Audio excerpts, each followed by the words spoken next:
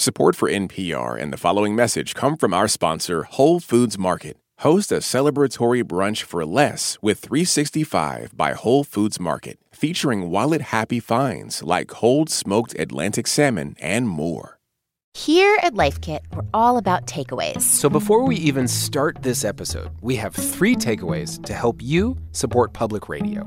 Our first takeaway is Life Kit and other NPR shows are always free to listen to, but they take money to make. If you like the tips that Life Kit brings you, please donate to your local public radio station. You might be thinking, but I don't listen to Life Kit on the radio, so why should I donate to a local station? Supporting those member stations means supporting NPR.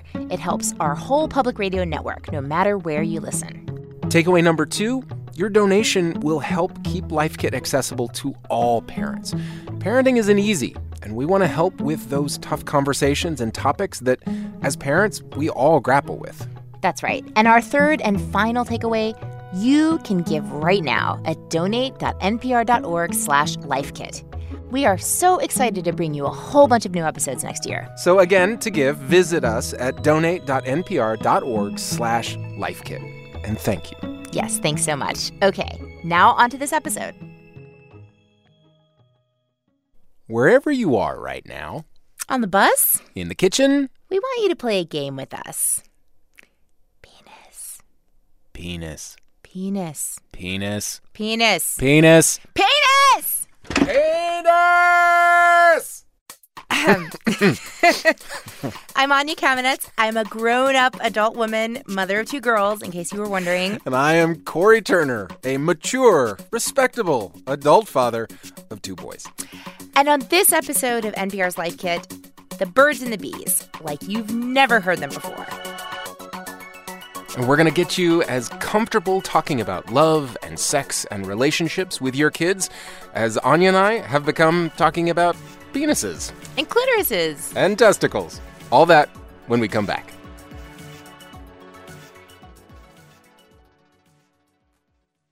This message comes from NPR sponsor Progressive Insurance, where drivers who save by switching save nearly $750 on average. Get your quote at Progressive.com and see if you could save. Progressive Casualty Insurance Company and Affiliates. National average 12-month savings of $744 by new customers surveyed who saved with Progressive between June 2022 and May 2023. Potential savings will vary. Support for NPR and the following message come from our sponsor, Whole Foods Market. Host a celebratory brunch for less with 365 by Whole Foods Market, featuring wallet-happy finds like cold smoked Atlantic salmon, mini quiches, organic everything bagels, and more. Plus, visit the floral department and jazz up your table with a beautiful bouquet of big, bright, sourced-for-good flowers. When the brunch has to be perfect and delicious, go to your local Whole Foods Market. This message comes from the Kresge Foundation. Established 100 years ago, the Kresge Foundation works to expand equity and opportunity in cities across America. A century of impact, a future of opportunity. More at kresge.org. In this episode, the birds and the bees for a new decade. And we should say, we're going to deal here with the younger kids, say birth to the doorstep of puberty. Yeah, because once the pubic hair and the body odor start to kick in, you're going to need a whole nother life kit, which is heading your way in the new year. Thank you for that mental image, Corey. Yeah, sure. So, without further ado, our first takeaway of the day. Yeah, takeaway number 1, a penis is not a hoo-hoo. Yeah, and a vulva is not a front bum. We're just going to go out on a limb here and say that most of you listening, like us, might struggle a bit finding and using the accurate words for our private parts because it's not what you got when you were a kid. You know, Corey, I grew up in the Deep South, and my mom would definitely consider herself a feminist, but she was also a Southerner, and she used to tell me things like, that's dirty, or that's your pee-pee. And so when I had my own daughters and they started asking me questions about their bodies, I thought it would be a good idea to make up a word. So here's my daughter, Elvie. She's 3. What do we call the thing that you have in your underwear? What part of your body is that? Snooty. What's a snooty? I don't know. You don't know? Do boys have a snooty? No, they have a penis. Facepalm moment there, seriously. Wait, I love that you taught her the proper term for penis. You're halfway there. Halfway there. That's true. And here's 50%. Here's the thing. We don't want anyone to feel badly. I don't want you to feel badly because the fact is you are not alone. So Bonnie Rough is the author of the book Beyond Birds and Bees. One thing I never thought I would do is write a book about sex, let alone kids and sex. But that changed for Bonnie when she moved with her 2 young daughters from Minneapolis to a place where they do things pretty differently, Amsterdam, in the Netherlands. So she says it was pretty shocking at first. For example, at her daughter's Dutch preschool, teachers were using accurate terms for body parts and body functions. The children were being helped with their toileting in a little bathroom where there were potties in a row, and children of different genders were really just kind of able to see and experience the presence of one another's bodies and their body differences as something that is a normal part of everyday life. Wow, what a concept. And a related idea that struck her about life in Amsterdam was the tone that her kids' teachers used when they talked about bodies. Instead of a diaper being yucky or dirty or stinky, it might just be full or empty or wet or dry. So giving those body functions a kind of normalcy. It's so much bigger than just sex. Bonnie saw how all of this openness about bodies led to happier, more confident kids, especially girls. Yeah, and partly as a result, the Netherlands has lower teen pregnancy and abortion rates, fewer STIs, and a more gender-equal society. The more we know about our bodies, the healthier and happier we are. So Dr. Cora Brunner says that data in the U.S. backs Bonnie Ruff's point up. More and better and more comprehensive sex ed leads to better outcomes for kids. Dr. Brunner is a pediatrician, and she actually wrote the American Academy of Pediatrics Sex Ed Guidelines. My poor kids, we hung condoms on Christmas trees as ornaments. I mean, they have been exposed to all of this for a long time. Happy holidays. With little children, Dr. Brunner suggests they learn the correct names for penis and vulva, just like you would any other part of the body. You just say it in a way that's the way you would say, brush your teeth, as opposed to saying, that's your female parts, or that's down there. You don't say that. Or schnooty. You don't say that. And luckily for me and for you, if you haven't done this yet, it's never too late to start using the right words. My older daughter, Lulu, is 8, and I promise she knows the word vulva. I get it, but I still don't know if I can say the word penis in front of my kid. That is from a series of educational cartoon videos called Amaze Junior, and they're intended especially for parents like us who want help talking to our kids about these issues. Yes, and in this one, a counselor is trying to reassure parents who are clearly feeling a little awkward. Embarrassment is one of those catchy feelings, and most of us caught embarrassment about sexual things from people around us when we were very young. So we never get to find out that these words are just words, and that it's really healthy and okay to say them out loud. You're right. Why should I be embarrassed to say testicles or erections? Nipples? Masturbation. Vulva. Clitoris. Ejaculation. Scrotum. Vagina. Penis! And if you need them, there are 2 more reasons to get over this embarrassment, experts say. Number 1, the doctor.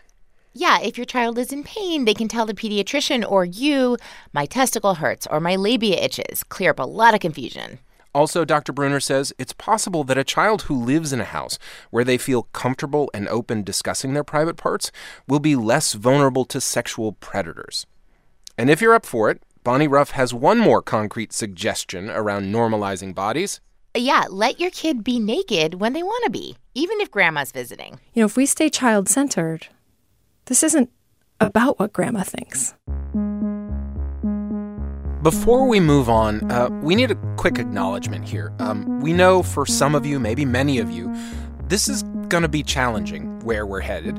And in some cases, our guidance may actually conflict with your family's beliefs. We put this life kit together based on the best research we could find, but this isn't all an exact science. And so what we're really asking you to do is listen and think about what is going to be best for your family.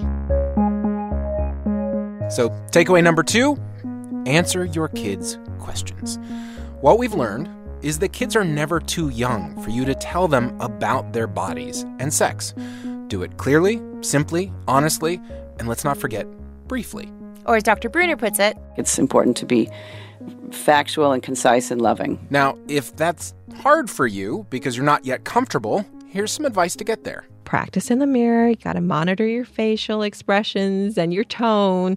Practice before you do it. That's Brittany McBride. She's a sex educator with Advocates for Youth, and she's one of the people behind that Amaze Junior video we heard earlier.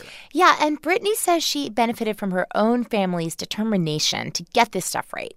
My parents were actually teenagers when they had me and went the complete opposite from what they received from their parents. So we started talking about sex from as early as I can remember. So Brittany is based in New Orleans, and she has worked with 40 of the largest school districts in the country to improve sex ed. And she says keeping our cool makes us more approachable as parents, and that's really important. Do it in a way that makes them feel safe and that you are a trusted person to come and talk to about those things. Brittany gives the pros approach to the classic question, where did I come from? Which her own daughter asked when she was maybe 5 or 6 years old. Really, when a kid is that young, the question is not so much about sex, but instead about like space and time and where was I before I got here and how did I get here, as opposed to the actual act of sex and how they were created. So for young children, and this may be familiar from our episodes on race and on death, find out why they're asking and then answer exactly what they're asking. No more, no less. So in other words, keep things very simple, very quick, talking about the facts around like anatomy, explaining that you grew in your mom's uterus, and that's where a baby lives and grows until they are born. And then you were born and you joined our family and we've loved you. You can cover the rest next time. And that's part of the big point here. The birds and the bees should not be one talk. Your kids need to feel comfortable coming to you with their questions time and time again, so there is a next time, and especially when their questions start getting harder. I'm confused. The sperm and the egg are in two different bodies. So how do they get together?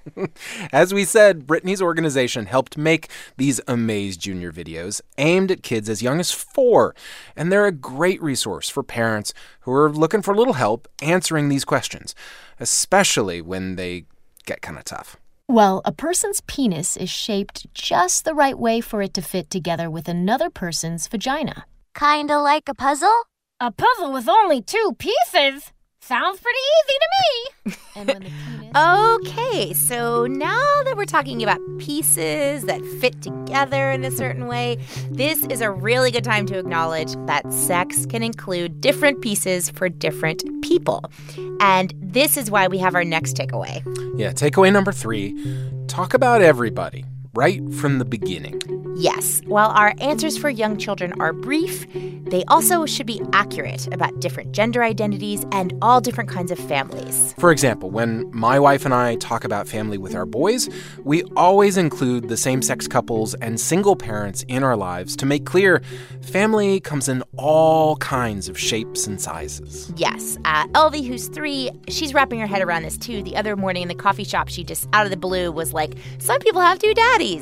And I was like, yeah, like some of your friends. And Brittany McBride says from her very first quick conversation with her daughter about where she came from, she set the expectation for this kind of inclusivity. We also talked about adoption. We also talked about, family friends who have always felt like they've been a part of our family. Yeah, and let's not forget gender and genitals, too. So instead of boys have a penis and girls have a vagina, it's more inclusive to say most people who are boys like you and daddy have a penis, and most people who are girls like mommy, they have a vulva. Now, if you're wondering, do my kids really need to know all this? Bonnie Ruff says, consider this. Knowledge about sexuality does not spoil innocence. We have this funny idea in our culture that childhood and innocence are the same, and innocence is the same as ignorance. What a funny concept. I mean, it's so easy to quickly pick that apart and realize that's not true. So Bonnie argues that if sex and bodies are demystified a little bit, kids can spend less time wondering about them and more time focusing on, being kids. They can be confident and clear and knowledgeable about their bodies and get on with playing Legos or whatever they want to do. And we're going to get on to takeaway number 4. Tickling and pizza are learning opportunities. Or in other words, sex ed isn't just about sex. It includes our relationships, our own kind of knowing ourselves, our wants and preferences, and how we treat other people. Everybody we spoke with for this episode told us that a lot of this kind of social-emotional groundwork can and should happen really early on, actually with toddlers. Yeah, take the concept of consent, or in other words, no means no and only an enthusiastic yes means yes. We can start practicing this with our kids years before we get into the details of sex. For example, tickling turns out to be a great opportunity to do this. Bonnie says just the other day, her youngest daughter wanted to be tickled. I said, okay, is there anywhere that you want to be tickled or don't want to be tickled? And she said, okay, not in the armpits and only a little bit on the bottoms of my feet. And so this is a non-sexual conversation about consent and desire. And Bonnie's daughter is saying what she wants. Oh, and the other rule that she always knows is if she says stop, I stop. That is a non-negotiable, Bonnie says. And if you look at things this way, kids' lives are full of opportunities to talk about saying what you want, desire, as well as negotiating what you want, consent. Absolutely. Here's another great example from Emily Spahn. She's a mother in Wisconsin who saw an opportunity when her 3-year-old son asked a girl if she wanted some pizza. She said yes, and so then he gave her the pizza, and then she didn't want it, and he was so upset because he said, but she said she wanted the pizza. And I was like, oh, this is perfect. I'm like, oh, but you can say you want the pizza, and then you can change your mind at any time, and you don't have to have the pizza. So Emily is teaching her son how to respect a no. Brittany McBride, the sex educator in New Orleans, says this is really important. So often we talk about consent of, the responsibility of the person to say no or yes. And we don't really talk a lot about what it feels like when you get the no that you were really hoping would be a yes. In this situation, like any other, we want to give our kids the tools to cope with disappointment and rejection by helping them name and manage their feelings. So you might have to reinforce this consent idea with relatives or family friends as well, like if you're visiting family around the holidays and grandma really wants a hug. Help your kids feel safe and set those boundaries, and also let them know when grandma closes in that you're going to support them if they don't want to be hugged. And it doesn't matter really if we're talking about a hug or a tickle or a slice of pizza. Right. This is the kind of talk that gives kids the tools they're going to need to navigate not just sex, but romance later on. So we've talked about consent and desire. Now you're ready for something really difficult. Yeah, our takeaway number 5. They're going to explore their bodies, and that is okay. We're going to talk about our kids looking at or touching their own or another child's private parts. Yes, Dan Rice is a national sex ed expert. He works with Brittany McBride at Advocates for Youth, and he told us self-touching happens right from the beginning. You'll see when they are babies and toddlers that they often have their hands down their pants. It's a soothing thing to them. It's not, as we look at it through our adult lenses, sexual or anything of that nature. Bonnie was brave enough to share an experience she had with her daughter when her daughter was 2, and she had a puzzle. But she was playing with the puzzle pieces and her vulva in a way that, the puzzle pieces probably weren't intended. So Bonnie did something that's a great idea in any tough moment with your kid. She stopped and took stock of what was really going on and how she, as a mom, was feeling. In that moment, it was clear to me that I was the one with the problem. Bonnie says her daughter wasn't hurting herself. And she didn't think she was doing anything morally wrong. She was just playing and noticing that her body can feel good. So Bonnie left the room. My mind is blown. Yeah, and she says that, for generations, Americans have been told to tell their kids either don't do that at all or, at best, go do that in private. We can do so much better than that now. A lot of kids at that age simply just don't understand what privacy is about. What it's about, in that case, is really for us and our adult comfort. So Bonnie suggests that our kids really need to hear from us. Things like, isn't it nice to have a body that can feel good? And if you need more words to use, here's what Brittany McBride would say. Honey, I'm glad you're enjoying your body. It's totally normal. And at the same time, let's find a safe place for that, like your bedroom. Let's think about other people's comfort as well. So now let's jump over to the kind of exploration of each other's bodies that most little kids are gonna do at some point or another. And we should say, we're talking about behavior between kids who are of similar ages. Yeah. This is a little more complicated, obviously, because it involves consent and protection. That's right. And Corey, I know you have a story about this. Yeah, I do. A really short one. I remember in preschool playing the old I'll show you yours if you show me mine with a girlfriend of mine at nap time, and we both got into a lot of trouble with the teacher. And I remember that being scary and really confusing. Like, why did we get in trouble? You know what? I had the opposite experience. I had other girl playmates who wanted to play doctor with me. I didn't want to play, and I didn't have the vocabulary to talk about it, and I felt so uncomfortable. I just didn't know what to do. So I guess the point to all this is pretty common. But also complicated. And the good news is that Bonnie has some rules for this kind of play. They come from Elsbeth Reitsema. She's one of the authors of the sex ed curriculum in Dutch schools. And Bonnie actually asked her about this subject. And Reitsema said, "Oh, yeah, the doctor game." And she said, "Oh, that's Dr. Spelen. We have rules for that game." She passed me a little pamphlet for parents. And sure enough, there are rules. 3 rules, in fact. The first rule is everyone has to agree it's a nice idea to play. That gets back to what you want. That's about affirmative consent. The second rule is you may do no pain. And rule number 3 is that nothing goes in any orifices. Rules to live by, Corey. Well, rules to live by. At least at school. That perfectly sets up takeaway number 6, Anya. Don't forget the joy. Yeah, so Bonnie Ruff in our conversation said something that's really stuck with me. It's a fascinating question, which is, what do we want our kids' sexual lives one day to be like? Actually trying to do this huge mind shift to asking ourselves and talking with our friends and fellow adults about what are our hopes and dreams for our kids in their sexual lives, instead of always just what are our fears. Okay, so what does that mean?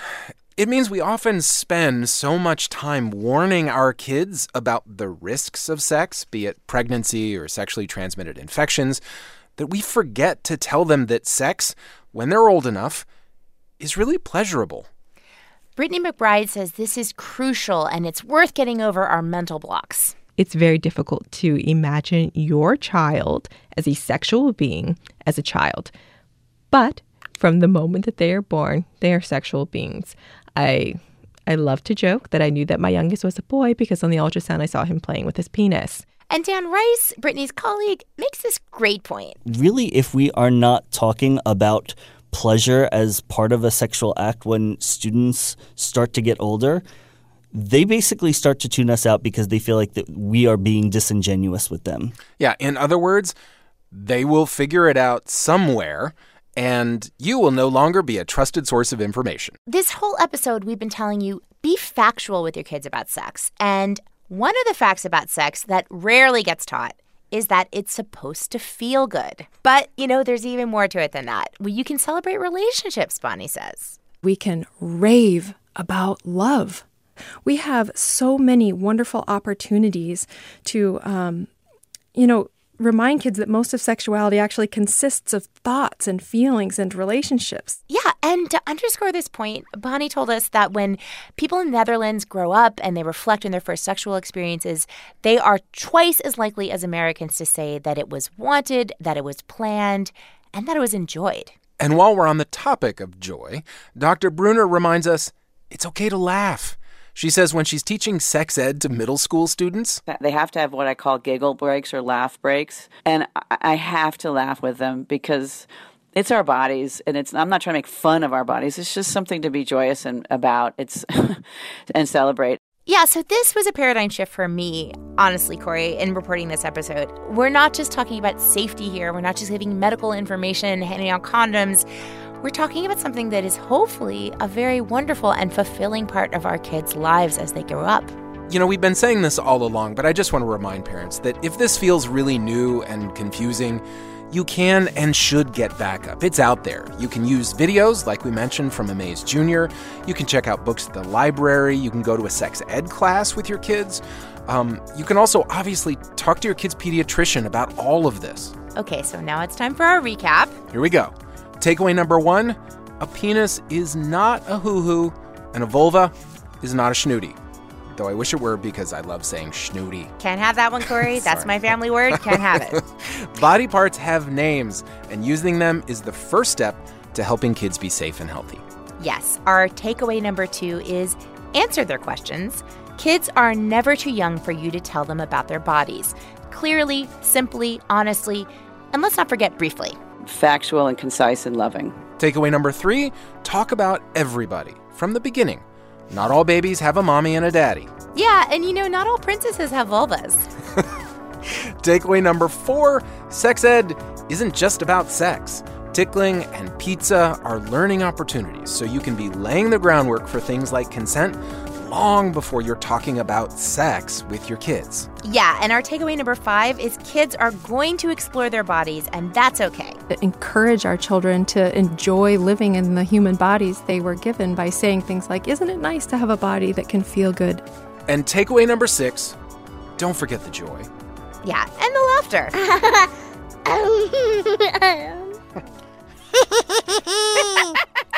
That totally is her giggle.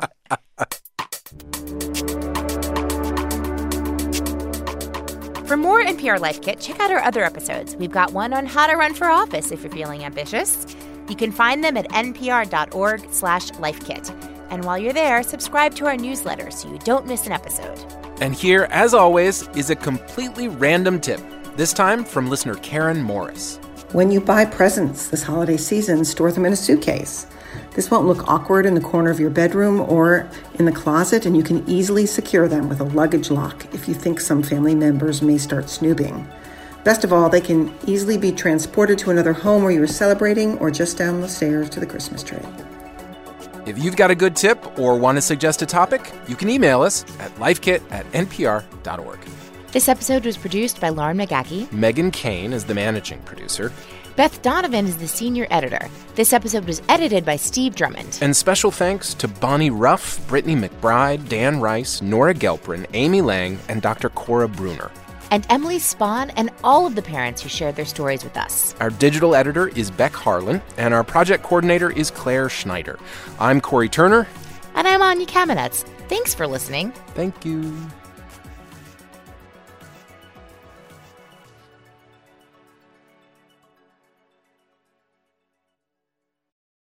This message comes from NPR sponsor Charles Schwab with their original podcast, Choiceology. Hosted by Katie Milkman, an award-winning behavioral scientist and author of the best-selling book, How to Change. Choiceology is a show about the psychology and economics behind people's decisions. Hear true stories from Nobel laureates, authors, athletes, and more about why people do the things they do. Download the latest episode and subscribe at schwab.com/podcast or wherever you listen. This message comes from NPR sponsor, the Schizophrenia and Psychosis Action Alliance, shattering barriers to treatment, survival, and recovery. People with schizophrenia can recover and thrive. More at wecanthrive.org. When voters talk during an election season, we listen. We ask questions, we follow up, and we bring you along to hear what we learned. Get closer to the issues, the people, and your vote at the NPR Elections Hub. Visit npr.org/elections.